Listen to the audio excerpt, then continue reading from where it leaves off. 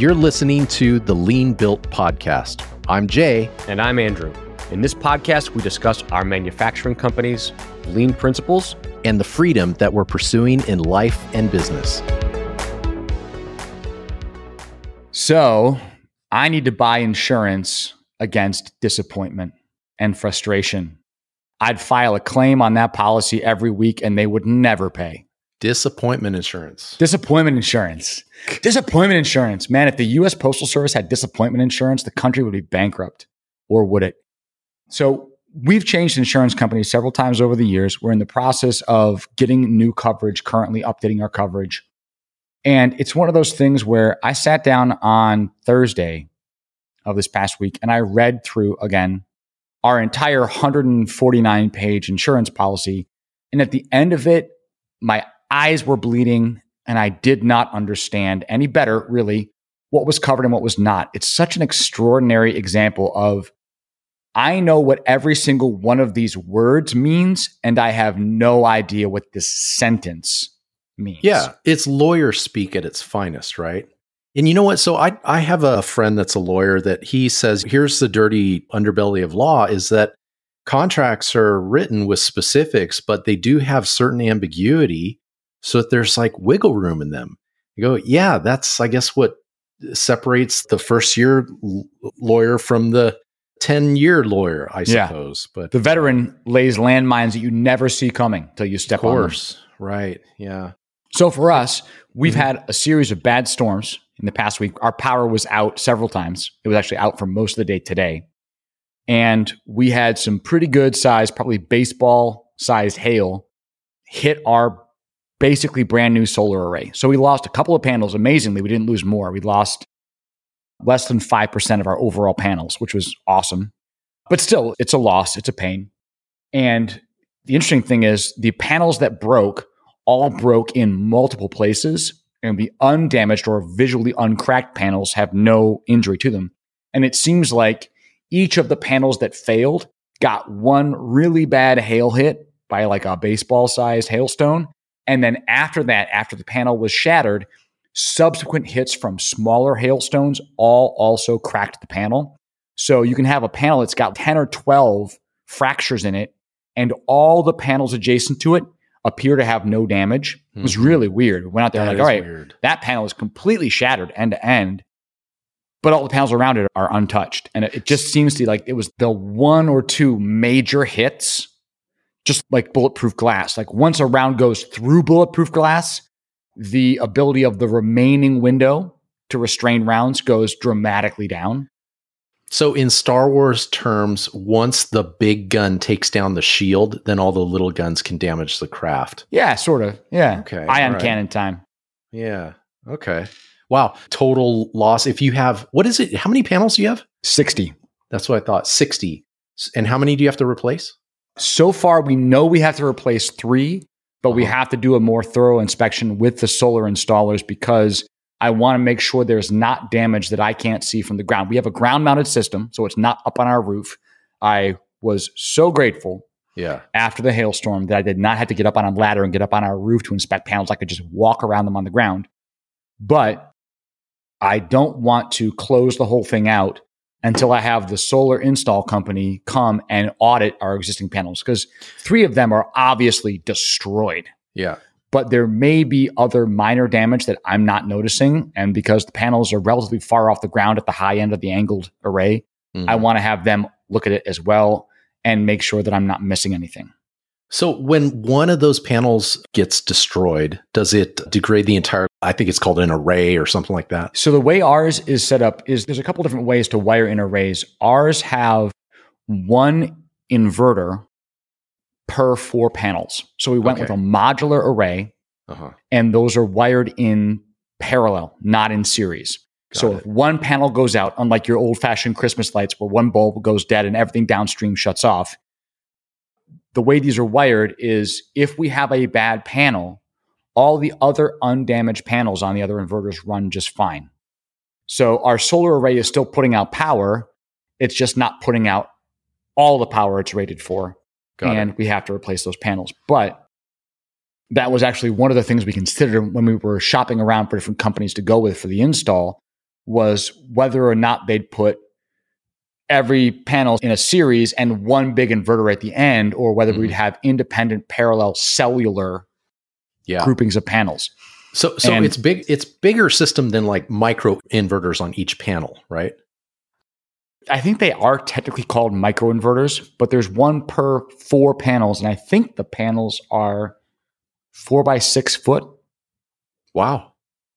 Oh, all 4 put together. No. Per panel. Each panel is 4 by 6 foot, 4 panels in a quad, 1 microinverter per set of 4 panels. Got it. Okay. Man, those are big panels. Because I'm thinking of the panels that I've seen. I feel like they're only 4 feet tall. I've never heard of a 4 by 6. So these are definitely not 4 by 4. Okay. So let me ask you this. In the storm. Yep. Okay. So out here, we don't have hail. We don't have inclement weather here in California, but we do have what's called in my area, the Santa Ana winds that whip up 40, 50, 60 miles per hour at times in gusts. Yep. And so the panels here, they have to be firmly attached and they have to have the wind load ratings. Was that something you had to look into originally? I don't recall looking specifically into wind loads and ratings.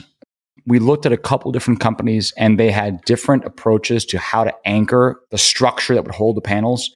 And one company wanted to use basically big screw into the ground anchors.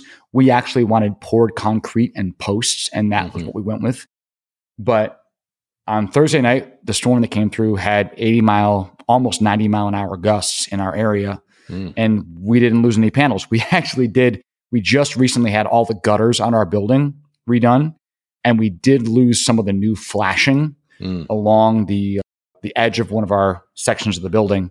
It didn't come all the way off, but it definitely pulled out some nails and popped the flashing up.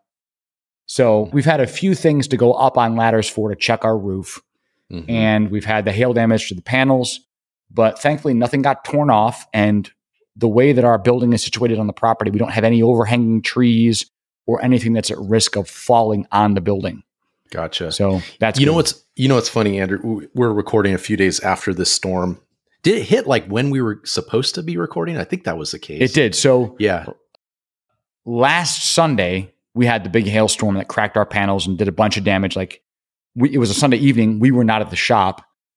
My friend Ben owns a brewery 5 minutes west of my shop, and all of his employees and a number of his customers who were in the parking lot all had their windshields shattered out. Jeez. Because they were getting baseball-sized hail. Yeah. And so Sunday night, we had all that damage. Monday morning, we came in, we audited all the panels, we took photographs, we submitted the claim to insurance. And then Thursday, we had a heavy storm front blow through in the afternoon around 4 p.m., which is when we were supposed to podcast. And it was a dark, angry wall cloud heading from west to east, from Terre Haute across Spencer, Martinsville, Bloomington. And we lost power immediately when it got to us. And I had several employees who, if they wanted to go home, would have to drive due west into the teeth of that storm.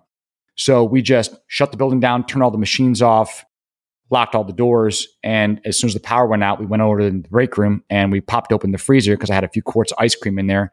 And we sat in the break room with a battery-powered emergency lamp and ate ice cream. That's great. And just hung out till the storm blew over. It was fast moving. It was a hard band of storms that passed over. And then Sunday night, today is Monday, July 3rd. Yesterday, we had another round of storms that came through and that knocked out our building power again. And it was out until about noon today. It's funny because I was thinking about how we had to postpone till today. And I thought, wow, gosh, we don't really lose power. We have a thing here in my area of California called PSPS, Public Safety Power Shutoffs, which is so annoying. When the Santa Anas pick up, they will proactively turn off power because we have a lot of transformers and power lines that are decades old, that what happens is when they break or pop or whatever, they start wildfires, or so that is the public narrative. So they say if the power line falls and it hits a patch of leaves, because California has not swept up or done any of that, it won't start a fire. That's a better scenario than people going without power. Now, it's gotten to a fever pitch where people are like, this is about the third year that California's done this. And we're going, no, that's enough is enough. Stop turning off our power. So I don't know, maybe it's one of those things that they're pushing Californians to put more solar on roofs, which is fine. I would love to tell Southern California Edison to take a flying leap so I could be self-sufficient on my power. But I was thinking about like how we don't have to deal with power shutoffs or loss of power. And then Sunday night, I woke up at exactly 2:30 a.m. to an earthquake. And I'm going, that's what we deal with out here. Okay, so when I did my research, because it woke up my wife and I, and it was a 3.8. I know that probably means nothing to most people, but it would be like if you were in your car and 3 or 4 guys shook it. So you'd get a little rattled. It wouldn't create damage. That's probably a little too much. I'll tell you, the front door of my house, we have a doorbell camera, and at 2:30 a.m., I replayed it, and it's like someone took the knob and shook the door as hard as possible. And you hear some of the sill and door frame creaking, stuff like that. Yeah. Nothing fell off our shelves. Nothing got damaged. The boys didn't wake up. Half the people I talked to in the morning didn't even know about it. It made news. I think it was a 1-minute top of the newscast, and it was 18 miles underground off the coast of Malibu. We felt it here in Simi Valley.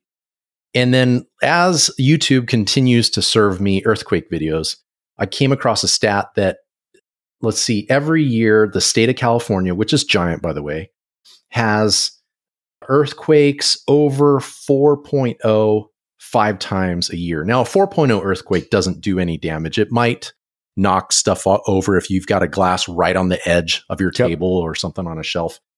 But we're almost 30 years, like next January 17th will be 30 years since we had our major mega earthquake, the Northridge earthquake, which we're about, as the crow flies, maybe 8-10 miles away from it. So you're due. Yeah, we are due. Yeah. And the last one before that was in the 70s. So it was about 20 years. So we're about 10 years overdue. So when I was in grad school in Indiana, we had a 5.2. Okay. In Indiana. You do have it. Okay. Yeah. So that was extremely unusual. Sure. And my roommates and I woke up and we're like, what is happening? Yeah. This is Indiana. We get tornadoes, we get floods, we get mine subsidence and karsts. We don't get earthquakes. Yeah. And that was in 2008, I think. So I've heard that fracking leads to these minor earthquakes. Have you heard that?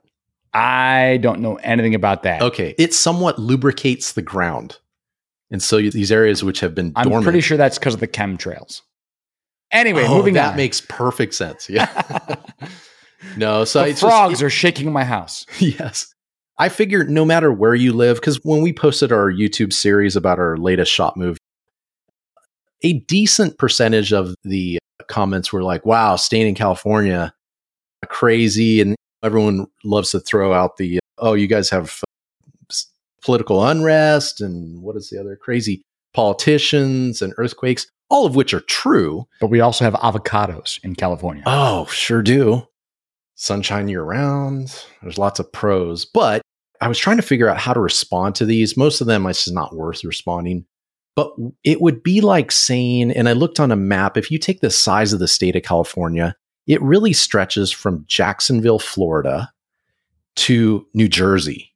So if you're going to say that California has all these problems, you pretty much have to say, well, let's total up all the problems for the entire eastern side. Seaboard, yeah. The eastern seaboard. So yeah, if storms aren't going to get you, there's always going to be something. There's always going to be something. The best business practices are to have good insurance in place. Like we have a stash of components that last us about a week to 2 weeks. Yep. So that if our facility goes down, we can still ship. And we have one guy that works out of what we call our San Antonio office. It's his bedroom. We might just have him. He's the designated survivor. He is. He totally is. So, like the smaller orders that can keep our customers up and running, like gasket, some pallets, top plates, stuff like that. Yep. But all of our starter packages, systems, I think most customers would say, well, I can survive without this thing that I want. But when it comes to things I need, I'm sorry, Pearson, that's just not an excuse. Yep. I remember ordering from a company in Florida that they had a hurricane hit. And I'm like, yeah, I feel bad for you. But at the same time, I need my stuff. And you are in Florida. Yeah. So, and you knew that would happen because flip side is, did you ever watch any comedy from Mitch Hedberg? He is a comics comic. And his basic approach is lots and lots of short stories and one-liners. And he describes, he's like, I walked by a dry cleaner's at 3 a.m. and the sign on the door said, I'm sorry, we're closed. You don't have to be sorry. It's 3 a.m. and you are a dry cleaner. I am not going to stop by here at 10 o'clock in the morning and say, I was here at 3 a.m. and you were closed. Someone owes me an apology. That is so good. It's so, his delivery is so deadpan. Mitch Hedberg is awesome. But the idea that the things that we can plausibly plan for, we have an obligation to plan for. Yep. And that's insurance, that's spare equipment. Like I have a vendor who shall remain nameless that I have some pretty long outstanding POs that they are significantly behind on that are a critical subcomponent for us for which we have had to seek other alternative products in the market because of the slow delivery. And they've had material delays. They relocated their company. That caused a bunch of problems. They've had equipment breakdowns for which they did not have the critical components. And it's like, okay, well, I am a brother CNC shop. We've got 5 brothers. I deliberately standardized for the same spindle across all 5 machines.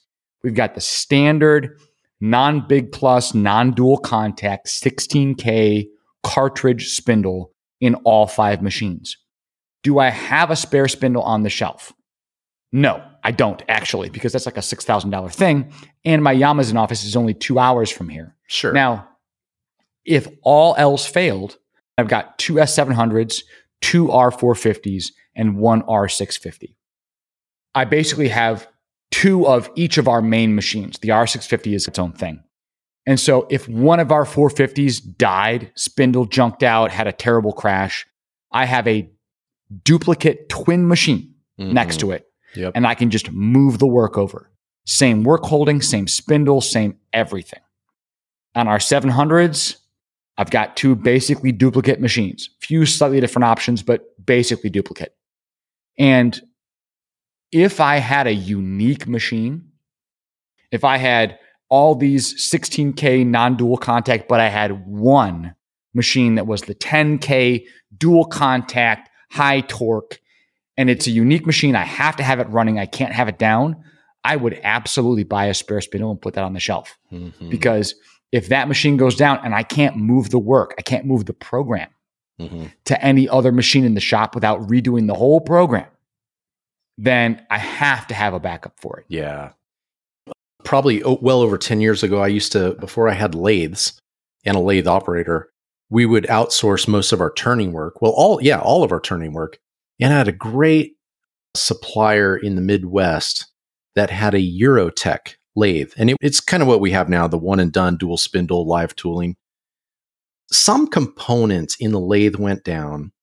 Eurotech is obviously a European machine. And they told him, sorry, the part is not in stock. It's slated for production in 6 months. But in the meantime, here's a drawing if you want to make the shaft or draw tube. I think it was something with the draw tube. You can make it yourself. He had to make it himself, or at least a portion of it, on a non-Eurotech machine to get his machine up and running. That's the downside. That was like his cornerstone machine in his shop. And it became his greatest asset, what became his biggest liability. And shortly after that, I sent him another PO and he said, sorry, Jay, I had to shut down my shop. I think it was stress related. And also because that's what happens when you buy an off-brand machine and you don't have good local support.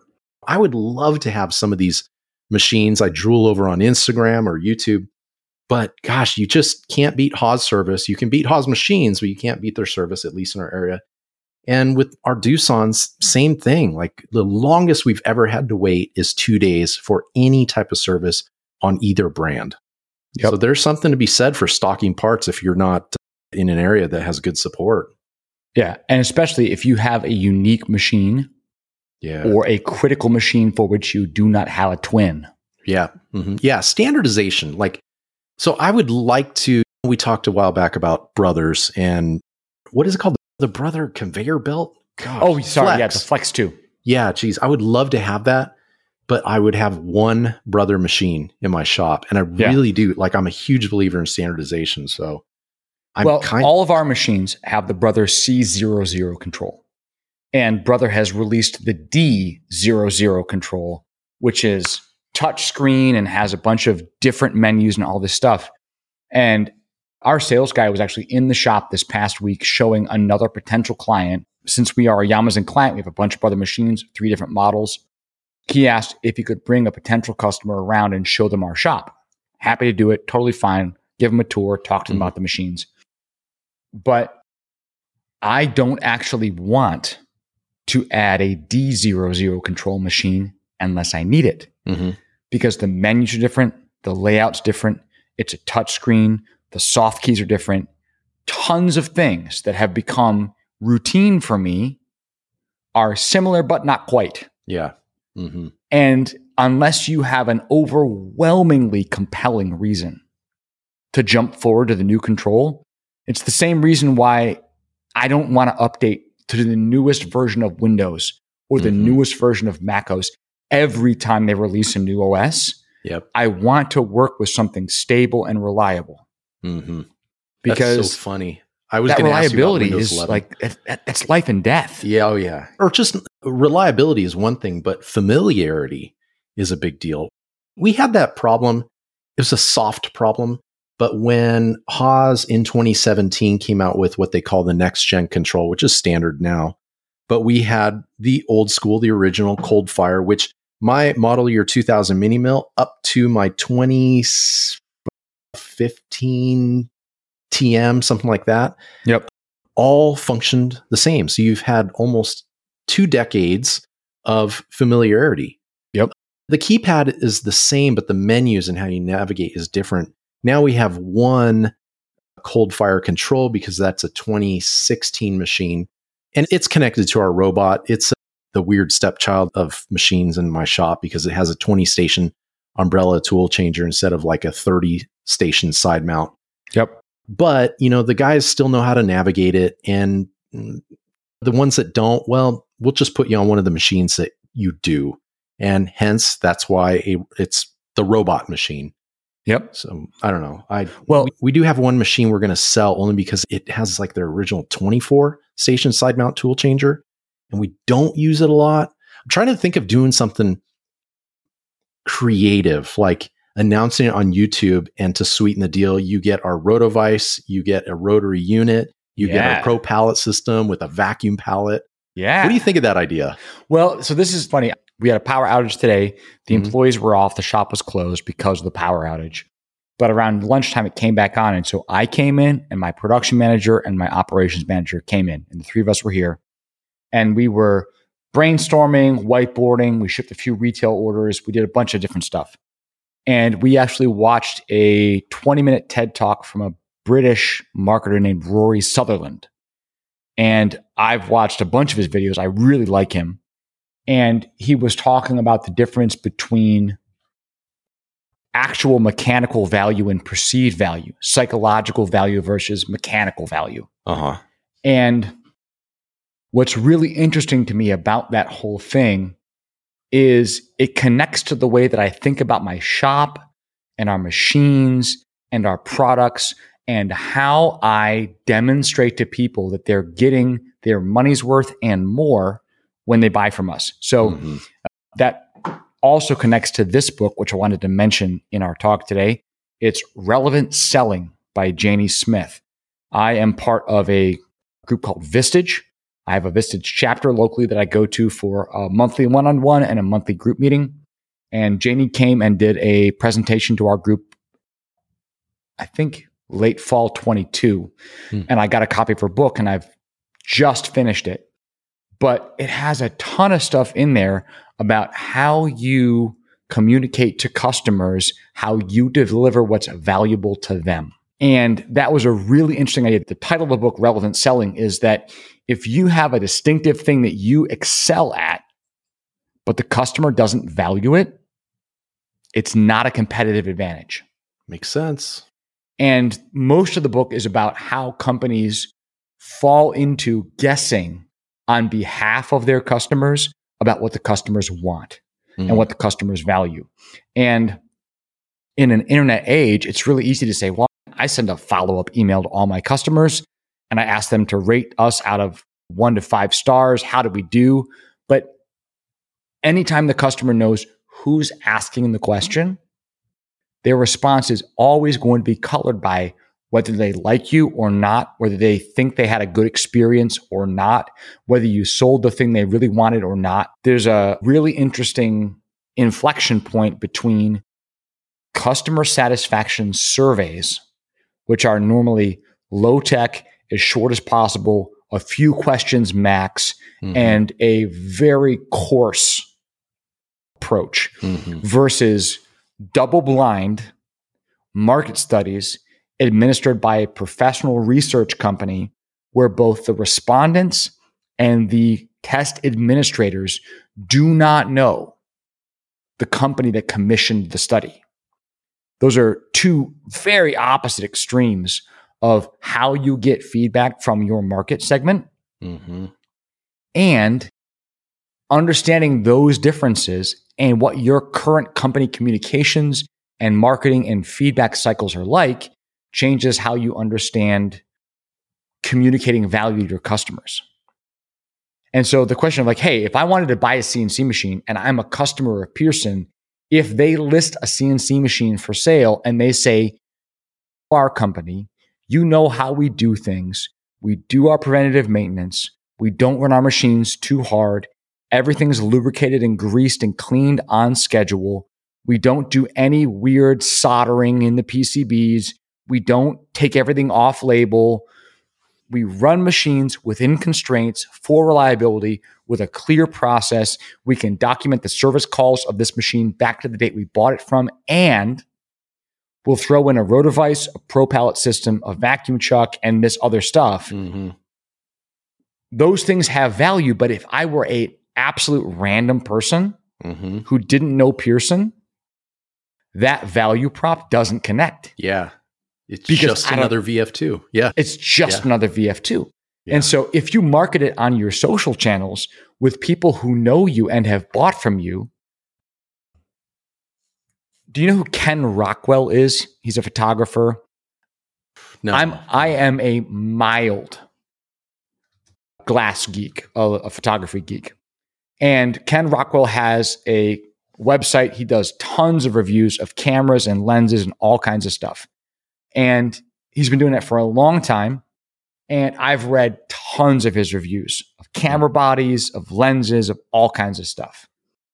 And what he said was, I will always buy a used camera from a surgeon, and I will never buy a used camera from another professional photographer. That's so good. Because he said, a surgeon will take impeccable care of their camera, but they don't shoot photos that often. Yeah. So the outside will be clean and the interior will be impeccable. Professional photographer tries to take good care of their camera, but they absolutely shoot the guts out of it. And if you buy a used camera from a legit pro photographer, the outside can look fine and the inside has 400,000 miles on it and is falling apart. Right. Absolutely. And that analogy of anytime I find a used camera I want for sale, if the person selling it is a doctor, especially if they're a surgeon, buy. Yeah. No questions. Well, you took the words right out of my mouth, because I do know that we're at an advantage of having a decent following on social media and just saying, look, you've seen our shop. You've seen video upon video upon video of how we do things. How we do things, of probably half the machines that have been delivered. And so, yeah, this one, it is I think it's 2018 or 19. And it's just the one unused machine. And I go, yeah, we could do things, just flip it on eBay, but we could do something better for ourselves. We could do something better for the industry. So if someone really wants a deal, here's the great deal. That's the Rory Sutherland question of what part of the value is psychological value versus mechanical value. Right. Yeah. And it's like buying cars. It's like buying guitars. Mm-hmm. Like I have bought guitars that looked rough, but I had the opportunity to pop the cover plate off and say, okay, the wiring inside is pristine. Mm-hmm. It's factory. The solder joints are clean. Nobody has gone in there and monkeyed around with all this stuff. The pickups are original. The fret job's original. The finish on the body's a little bit beat up, but I don't care. Yeah. It's a player's guitar. It's a driver's car. I'm into this. So that's not a great example because people pay big bucks for beat up guitars. Well, they pay big bucks for professionally player's guitar, but they don't necessarily pay big bucks for something that somebody has jacked around with the wiring inside of. Or neglected or those, Unless if you have a guitar that Elvis Presley soldered on his bedroom, on a mattress in the bedroom of a hotel while he was on tour, and he, knowing nothing about soldering, messed around with this thing. Yeah, absolutely. Sure. $1 million, no question. But for me, as a person who has built guitars and repaired guitars and played a lot of guitars, what I want to see when I look at a guitar is that it hasn't obviously been molested by a person who didn't know what they were doing. Mm-hmm. Yeah. And there are certain people that I know that I've known for a long time where they could send me a text or call me and say, hey, I've got a great 1982 Strat that I have to unload. These are the specs. This is the bridge. This is the tailpiece. These are the pickups. It's in good shape. I'm asking this much. And I would buy the guitar sight unseen because I know that person and I've seen their guitars. I've seen how they play. I've handled their work. And I know this person is always conscientious. They always do good wiring. They always ground everything. They know how to do good work. Mm-hmm. Yeah. And you build that reputation in a micro community, but it's super valuable. Yeah, sure. Let's workshop this. So if I do want to sell this machine, I don't want to go through eBay because then it's open to the public. I really kind of want to auction it off privately and avoid these crazy costs associated with selling a machine on eBay. Do you know anything offhand? How would I go about doing this? That's what I'm wondering. So to back up, the machine is a VF2. It's a VF2. Mm-hmm. VF2 2016. I think it's newer. It's 2018, I'm going to say. Okay. Yeah. It's a 2018 VF2. Any other mods or unusual specs? No. Let me think. It has a HRT 160 rotary unit. Okay. What else? Doesn't have a probe because we just don't need a probe in that machine. It's pretty much a vanilla machine. Side mount tool changer, 24 tools, like I said. Yeah, it's pretty straightforward. If I were selling that machine, I would not necessarily assume that the buyer wants a particular spread of work holding. Mm-hmm. But I would say, here's the base machine. Here are its features. And we will configure it for you with either a Rotovice, Pro Pallet system, 2 mini pallet systems, some combination of the things that we make that you want that are uniquely suited to what you want to do with the machine. Mm-hmm. And I would try to roughly approximate the value of those different possible packages. Sure. But say, hey, this is the base price on the machine. We're willing to throw in up to X dollars worth of tooling and fixturing. And it could even include legitimately customization. You buy this machine with this and a vacuum pallet system, and we will work with you to design the vacuum pallet top with gaskets and everything, all machine custom for your project for this. Yeah. But I'm not actually sure where I would sell it. Yeah, the mechanics of selling it. Oh, man. Yeah, I don't want to go with like eBay. I don't want to go with the machine dealer. Just want to sell it direct. Well, I actually did sell my last 2013 Haas on Instagram. That was easy. That was really easy. And you know what? I actually had the community jump in on that one. One guy said, hey, if anyone is thinking of getting a Tormach, this is the machine to get instead. Because it was close enough. The price point was... Yeah, it was great. And it's because it was in a Pearson shop. Yeah. We take care of our stuff. So, yeah. I would have no concerns personally about selling any of my machines and saying, this is a low mileage, well-maintained, pristinely clean, never abused brother. And I expect to get the high end of the used market value out of this because I know how it was taken care of. And if you know me, you know how it was taken care of. Yeah, that's right. I sold my Toyota Tacoma, such a great truck. I wish I had it back, kind of. But when I sold it, the guy said, Blue Book on this is, I think it was like 12,000 or 13,000. And I was listing it for 17.5. And he said, the high end of Blue Book is this number.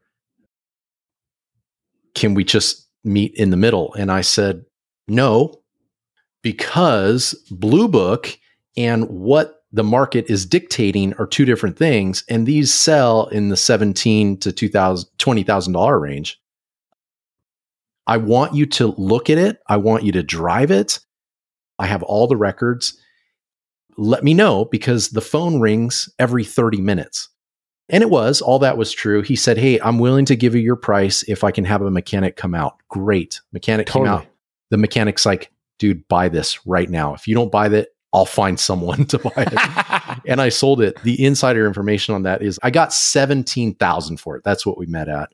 I bought it 4 years earlier for $17,500.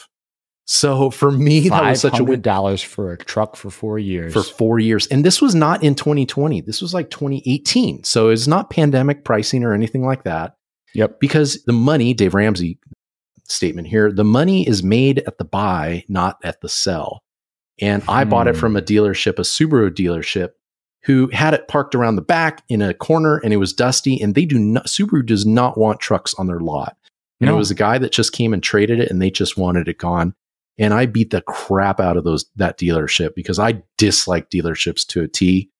And every time I get a great deal, I think of all the buyers that got hoodwinked. And here's one for you guys. I really stuck it to them on your behalf anonymously. So, speaking of dealerships, I took my new orange Audi, to me, orange Audi, into the dealership this past week because there's a recommended 40,000 mile or 4 year service. And the car was new to me. It has 22,000 miles on it. And I really wanted to start my time owning this car with a clean bill of health, which meant new spark plugs, new brake fluid, new transmission fluid, new oil, a brake check, and a comprehensive inspection. And there are 2 shops in my area that do work on Audis. And one of them is the dealer. And the other is a company that specializes in import cars. And I'm perfectly happy to go to the import car garage for subsequent routine oil changes. But to put a benchmark on the record of, on this date at this time, a few weeks after I bought the car, I took it to the dealership in this area and had them inspect every single one of these parts and replace all these fluids and the plugs, and they signed off and gave the car a clean bill of health. That's great for me. And I'll, of course, maintain the records of tire replacement, alignment and rotation, oil changes, all that stuff from here on out. And that doesn't have to be at the dealer, and it probably won't be. Yeah. But the idea of saying, I've got this car at a point in time, I want to mark its condition right here and say from here forward, everything else is on me. But at this point, it was good. Yeah. Gosh, doesn't that feel good? It does feel good. I don't remember if I mentioned it last episode, but I bought this car on a rebuilt title. It was totaled out for hail damage. And I've been driving hail damaged cars for years. There's a small independent dealership near me that specializes in rebuilding hail damaged cars. And it's so fun because I've got this bright orange Audi and it is gently dappled with hail dings over the entire body. And I have no interest at all in trying to pull those dents out. Well, that's like synonymous with living in your area, right? Well, Indiana has a decent amount of hail, but the hail recently has been unusually heavy. Okay. Most of the cars that these guys sell locally are bought from places like Texas. My previous car was a Honda Civic, and it looked like somebody had stood on the hood and sledgehammered the entire car. It obviously got hit by softball-sized hail, and it was out of Texas. Okay. And I'm not sentimental about cars particularly. I know a lot of guys are gearheads, and I'm not. Yeah. Up to this point, the Audi is the first fun car I've ever owned. I learned to drive on an 87 Toyota Corolla and then 86 a Suburban that we bought. My parents bought secondhand from a school district. So it had running boards. It was painted bright yellow and it beeped when you put it into reverse. I had to learn to parallel park with that thing. No and pressure. Then I didn't own a car again until I was almost done with college. I bought a Jeep Cherokee. And then I got married and my wife had a Toyota Corolla she bought from her parents for $1. I drove that for years. And then I bought a Honda Civic that was hail damaged beyond belief. And now I have an Audi. And so my entire history of car ownership has always been extreme utility vehicles, a very used Jeep Cherokee, a surplus school district Suburban, or things that we just had or could buy with hail damage. It's really relieving to not have the pressure. Like if I owned a $100,000 car that was in great condition and I parked it in my driveway and one of my kids came rip-sticking along the sidewalk and crashed into the side of my car and dented it, I'd be upset. Of course. Yeah. But if my car has dents all over it already, it's fine. There's a business principle here because the way you buy cars is the way that I buy computers. I go to the Dell refurbished outlet.dell.com and I have never had a problem with a refurbished computer. I have. Really? Okay. I've had like, you're getting a scratch and dent model, but my reasoning is that it had a problem. It's been fixed. Now it's better than new. Theoretically. And it's discounted. And so like the last set of shop computers we bought, they're regularly priced about $1,600. Yep. i7s or i9s, bunch of memory SSDs. And we got them for about $1,000 each. Yeah, that's solid. Yeah. So we have a couple of Dell Precision laptops in the shop and we bought them all refurbished. And there's one that drives me absolutely crazy because it was refurbished because it had display problems and it will not go to sleep properly. And you cannot adjust the display brightness. Okay. So I missed the boat. I should have bought it, tested it out, and returned it immediately. I didn't. I'm out of warranty on it, whatever. I have it. I can't return it. It is what it is. Yeah. But this computer is like Chucky. I put it to sleep. I leave the room. I come back 5 hours later and it's awake. And I'm like, I put you to sleep. Yeah. We have not had an earthquake. The mouse has not moved. Why are you up? Yeah. And the screen is harshly bright. Okay. Because you can turn the contrast up, you can turn the contrast down, brightness, whatever, and the screen doesn't change. Something is still wrong there. Is this an all-in-one or is it a desktop unit? What is it? It's a Mac. It's a laptop. Oh, okay. Got it. Okay. Yeah. Yeah. Well, look at it this way. I bought an HP and I bought a Lenovo because I thought, boy, I've been on this Dell bandwagon for a long time. Let me just try other brands. Two of the worst laptops I have ever bought. Like we've relegated the Lenovo to our laser engraver machine because it's got this cheap hack. What is it called? The Easy CAD Chinese version of software that has, it's the worst piece of software, but it came with a $3,000 fiber laser. We won't connect it to the internet because we don't know what it's going to do to our network. So it served a purpose. The screen literally goes black out of nowhere. But as long as we can just reboot it and hit F1 or F2 to mark part or marks part, as it says, it works. And we mark maybe once every 2 to 3 weeks. Perfect. Yeah. Terrible laptop, terrible laser. We just need to keep it alive for 45 minutes on a Tuesday afternoon. I definitely relegated the Dell that won't sleep to our laser cutting cell because there it's constantly plugged in, because with the screen brightness turned all the way up, that thing absolutely chews through battery. Oh, interesting. And if we had to have it as a laptop on a mobile station, it'd be dead every day. Sure. And so we just park it at the laser station. It's plugged in, USB and power, and it's good.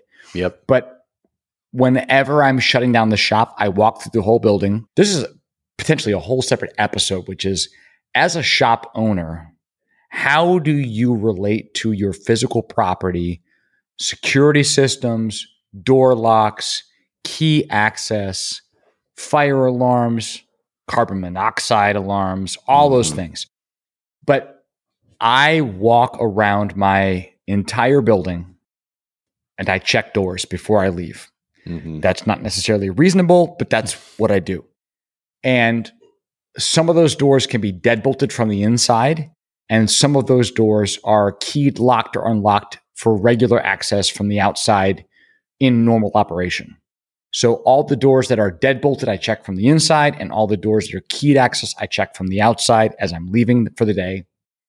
And it's one of these weird things where I go back into a certain part of the building and I look across the room and there's that laptop wide awake. Looking at you. Looking at me, screen bright as anything. Yeah. And I walk over and put it to sleep. And 5 minutes later, I walk through again and it's back on. And I'm like, ah. Oh, man. When you close the lid, what does that do? I think the display stays on and the laptop gets really hot. So I keep it open. But I have not yet walked into that bay and had the laptop enunciate, come play with us. Yeah, right. So if it ever does that, it's going straight out onto the loading dock and it's getting a sledgehammer. I missed you, Andrew. Yes. Oh, I watched your child sleep last night. Man. Hey, this Lenovo, I wanted to make a video about holding it with a vacuum and drilling and machining the guts out of it. I actually did a video one time of me machining a bag of tortilla chips with a face mill.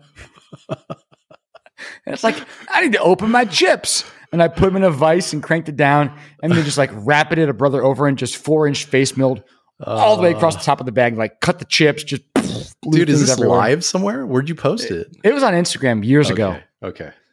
It was super fun. But yeah, the idea of taking a malfunctioning, malevolent piece of technology. Yes. And saying, I don't care. I still might do it because with this Chinese laser, I can't say it's garbage. I thought it was going to be garbage. It still engraves. It's still doing a good job. Software's horrific. The translation is ridiculously funny.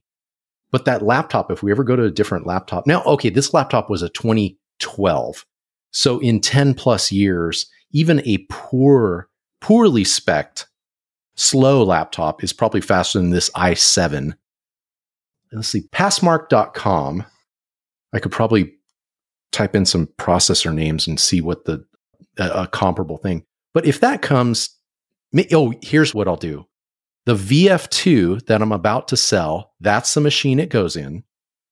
Because I didn't want like circuit board stuff on the inside. That was one of the concerns. I don't want to junk up one of my VF2s.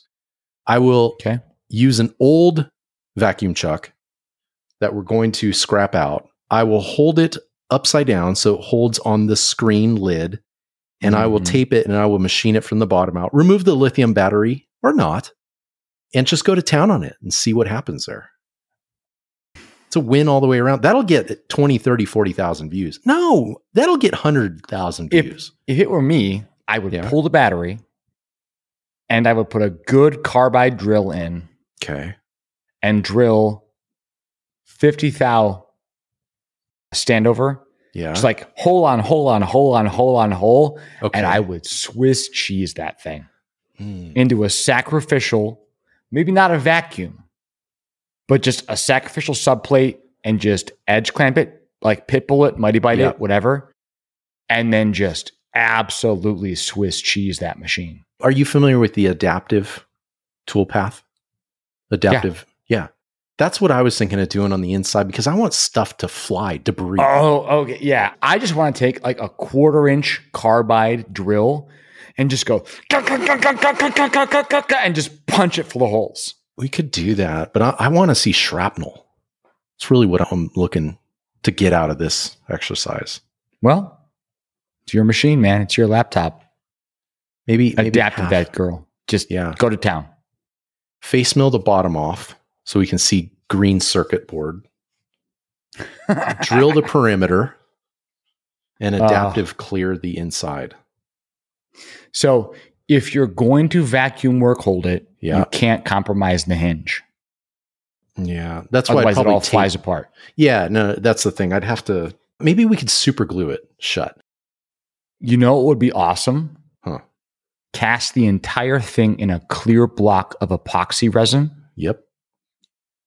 And then just go to town. Yeah. We've got epoxy. We're playing around with some surfaces. Yeah. I mean, just put it down. Yeah. Create a border. Mix your 2-part epoxy. Pour it in. Let it set. And then you've got like a 3-inch by whatever the laptop's footprint is chunk. Yeah, right. And you can vacuum hold the bottom of that, and the laptop's suspended up in it. I put spacers under it. I see what you're saying. Suspend it up in the epoxy. Yeah. And then just go absolutely nuts. Okay. All right. So I would watch that video. Let me think what would be the big criticism on YouTube? Okay. Remember our buddy John Saunders when he machined food for Thanksgiving? Yeah. I loved it. I'm going to think that you loved it too. But he got lots of like pushback, which surprised me. Like, waste of food. I would never do that to my machine. First of all, I think he said it was like expired food. Second, it's his machine. He can do what he wants with it. What would be the pushback in this scenario? What am I not thinking through? So I think you get 2 layers of pushback on that. The first one is concerns about environmental contamination. Sure. ROHs. Metals, batteries, whatever. And the second one is anytime you gratuitously destroy something that somebody could have used, it's wasteful. And this is not usable. But at the same time, it's like, do you know how much stuff totally gets thrown local away? Governments put in the trash? Oh, gosh. Yeah.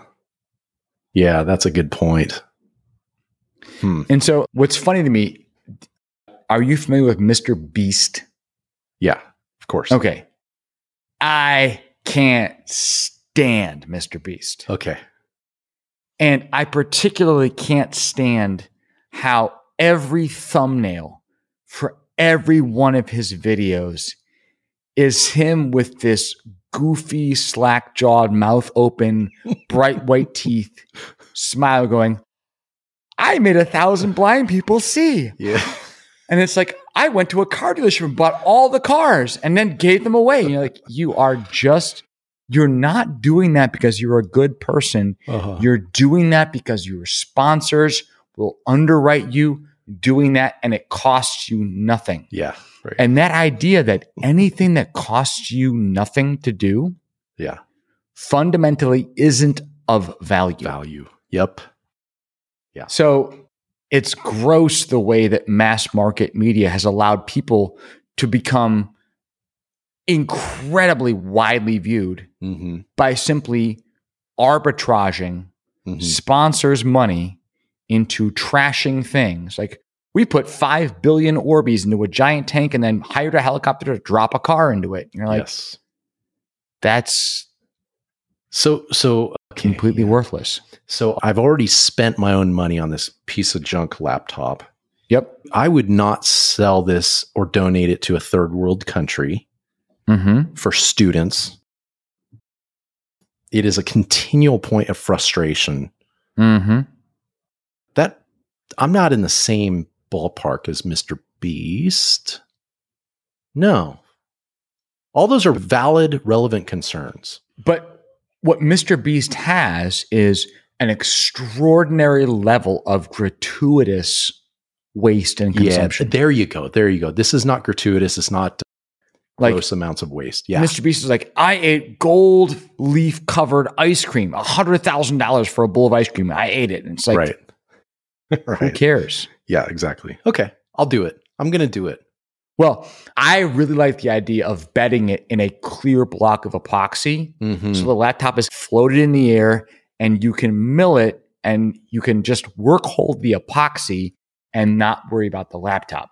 Yeah. But that opens up more options because I was going to hold it upside down on like a non-louvered surface with a vacuum. Yeah, I would still machine it closed, but I might machine it in a clear block of epoxy in normal orientation, just offset with spacers by a half inch. Yeah. Last thing, then we'll move on. Laptop fully open, 180 degrees, bottom Closed. half in epoxy, so it gets a good purchase on it.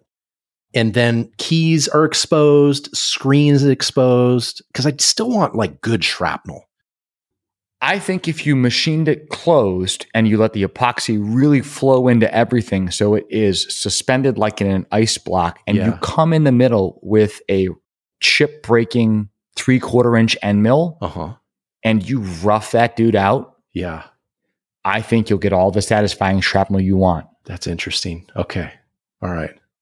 I'm going to create, this is what I'm going to do because I'm sick of making micro decisions these days. I'm going to create a Google survey and I'm going to present it to the guys in the shop and then see what they say. Oh, what do you mean by micro decision? Oh, that's okay. So, let's go back to 2018. The last time I moved my shop, I moved from, and it was about 100 yards down the street, roughly doubled capacity. That was on a Friday afternoon, Friday all day. The next morning, we were moving our house on a Saturday morning. So back-to-back mega life-changing moves. Like masochist. From Monday morning to Monday morning, my life and my work look totally different. So that is actually the common response. For me, it just felt like another week because we had a plan. I delegated like crazy. We hired movers. This is the first time in our life my wife and I hired movers to come do everything. They knocked it out in like 4 hours. It was actually a activity surrounding delegation and planning. So I'm like, this is easy. So when we moved in 2021, that was pretty straightforward. But what exhausted me there was so sick of it was because our current shop was literally a blank canvas of concrete. The backstory there, it was a cheerleading training facility. So they had gymnastic mats everywhere and plugs, hardly any plugs, but they were the standard plugs when the contractor built it originally in 2005. And so it was a blank canvas. There was 1 row or 2 rows of lights, only 110 plugs. I had to make decisions about where every plug went, every airdrop, every run of Ethernet. It was the plethora of micro decisions because I wanted to say, oh, you know what? Just put a plug there. Wait a minute. That plug might drop down and be right above the spindle. Nope. It's got to be 4 feet to the left or right. All those little things, paint color, paint sheen, all that stuff. What should we clean? What should we not clean? Gauge of wire, size of conduit. It just was mentally exhausting. All those micro decisions. Yep. That's why I have probably like 10 Pearson work holding shirts that I just grab them off the top of my stack and I wash them or my wife washes them, or whoever washes them, my kids wash them every 2 or 3 weeks. What's that? Whoever washes them, just some random person washes my clothes. Or not. And I just throw on, and I don't have to make that decision. So I just thought I had stumbled across one of the greatest things. And my buddy said, that's why Steve Jobs wore black turtlenecks and blue jeans his entire career. Yep. He's minimizing those decisions. So what do you have for breakfast?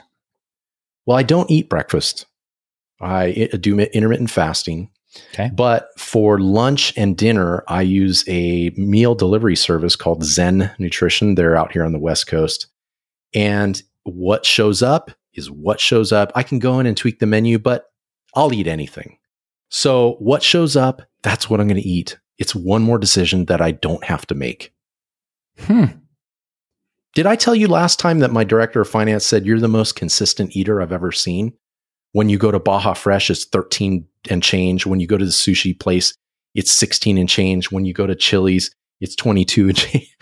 It's like the same number. I'm like, yeah, because I found something I like. I don't even want to try something different. Even if I try something different, it doesn't matter. I'm going to crap it out in 8 hours. That's just my approach to food. So I don't want to make more decisions on the things that will turn into poop. Well, so I get up early a couple mornings a week around 4:45 to go and do jujitsu. Right. And by 7:30, I've been up for a couple hours and I've burned a bunch of calories, and I need to get some calories into me. So I am a creature of habit. Basically, 7 days a week, I eat 4 scrambled eggs for breakfast. No toast, no anything else. Sometimes cheese on top of the eggs, sometimes hot sauce, sometimes crumbled bacon, depending on what else we have in the fridge, but just scrambled eggs every morning, every day.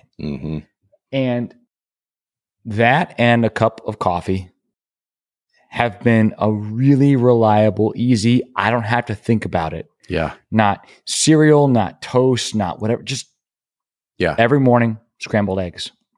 Standard. Not over easy. Love it. Not sunny side up. I don't make omelets. I'm not interested. Scrambled eggs. Yeah. And that is really freeing. And the more I took my, 2 of my sisters were in town this past week visiting, along with 5 nieces and nephews. So this past week, we had 4 adults and 10 kids under 13 staying in my house, including my wife and our family and my sister and her kids and my other sister. It was very, very busy, extremely fun. Yeah. But I took my 2 sisters out to dinner on Friday night, and we went to a restaurant that my wife and I had been to a number of times. And the waiter came and was like, here's your menu. And I was like, yeah, I don't need that. Yeah, right. I want this drink. I want this food. I want this side. I want that. Done. Yeah. Just completely cold. Yeah. No question of looking over the menu. Just, I know what I like. I've been here before. This is what I want. It's so good. So we had a Thai restaurant nearby, and I would go there 2-3 times a week. It's before I really started eating healthy. But it got to the point where I would call, they would pick up the phone, and the guy knew who he would say, hey, Jay, see you in 12 minutes. Thanks, bud. And I would just show up, and there's my kai kua with all the side things, and that was it, and my chai iced tea. And it was the same thing. I should have just given him my card. That's really what I should have done. Like, keep it on file. Just have it ready on Tuesdays and Fridays. Yeah. It's good to actually be a regular some places. Yeah. So did we talk about, okay, there's a restaurant out here. It's a chain. There's probably like 30 or 40 called Sharky's. I don't know if that's a national chain. Haven't heard of it. Okay. Yeah. So it's like kind of like it's better than Tex-Mex, but it's Mexican food with an American flair. And like they have Mexican style pizzas, which are great. Like Taco Bell's. What is it? Don't they have a Mexican pizza? Something like that? I don't go into Taco Bell. Good for you. Neither do I. Just testing. Yeah. And so I walk in, the managers know me. Oh, hey. And now these days I'll order online. So I eliminate the waste of waiting. I walk in, they see me come in. There's a line. The manager will check the next person out, grab my bag, walk past the people in line, hand it to me. Thanks, Miguel. Appreciate it. See you next time. See you, Jay. Like, I love that. And that is because of routine. And those micro decisions that I don't have to make anymore. In fact, Sharky's, the app, I just tap my favorite and it adds all the items, even if we're ordering dinner for the family. Hey, kids, you're getting a chicken and cheese roll up. Wife, you're getting a salmon power plate with yams and broccoli. And she's like, yep, it's fine with me. And it's just so easy. Oh, gosh. Yeah.